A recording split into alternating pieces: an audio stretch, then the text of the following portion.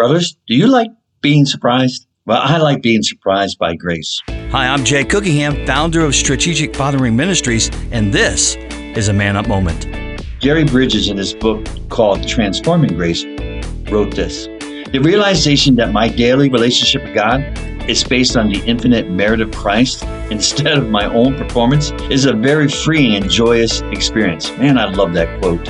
And Romans 3:23-24 reminds us that for all have sinned and fall short of the glory of God and are justified by His grace as a gift through the redemption that is in Christ Jesus. Mercy is the removal of punishment or suffering. Grace goes deeper. Mercy removes and grace restores.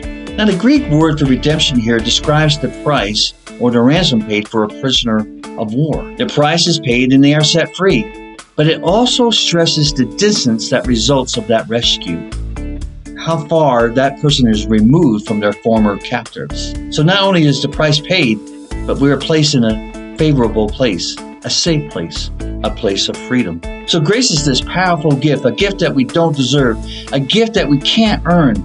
Grace is something that only God can give us because He is the source of mercy and grace. His grace is sufficient for us because His grace brings healing with it. His grace declares who we are to Him, and it provides the strength to live as free sons and daughters. Psalm 145, 8-9 beautifully expresses this. "The Lord is gracious and compassionate, slow to anger and great in mercy.